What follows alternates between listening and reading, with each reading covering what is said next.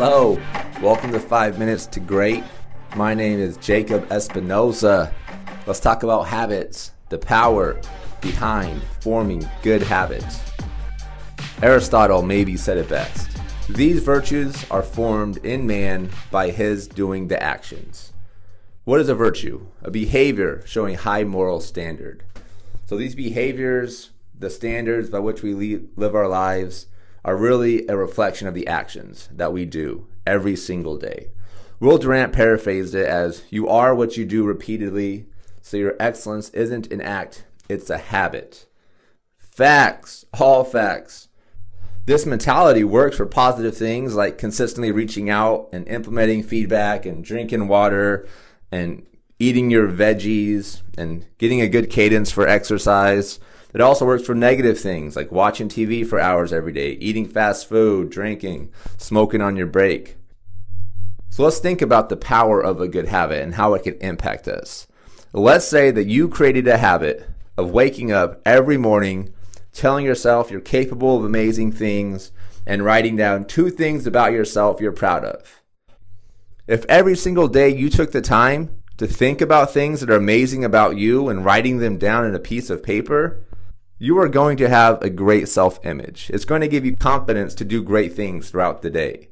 And that's just one example of how powerful a habit can be, where it literally will change the person that you are.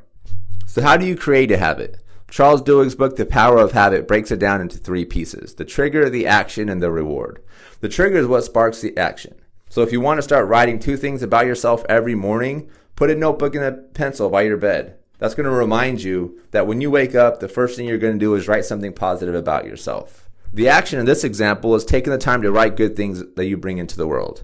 If you haven't trained your brain to think this way, it'll be very difficult. It's so much more natural for us to be critical about ourselves. I don't know why, but it is. But you can push through it. And when you do, there's a reward waiting for you.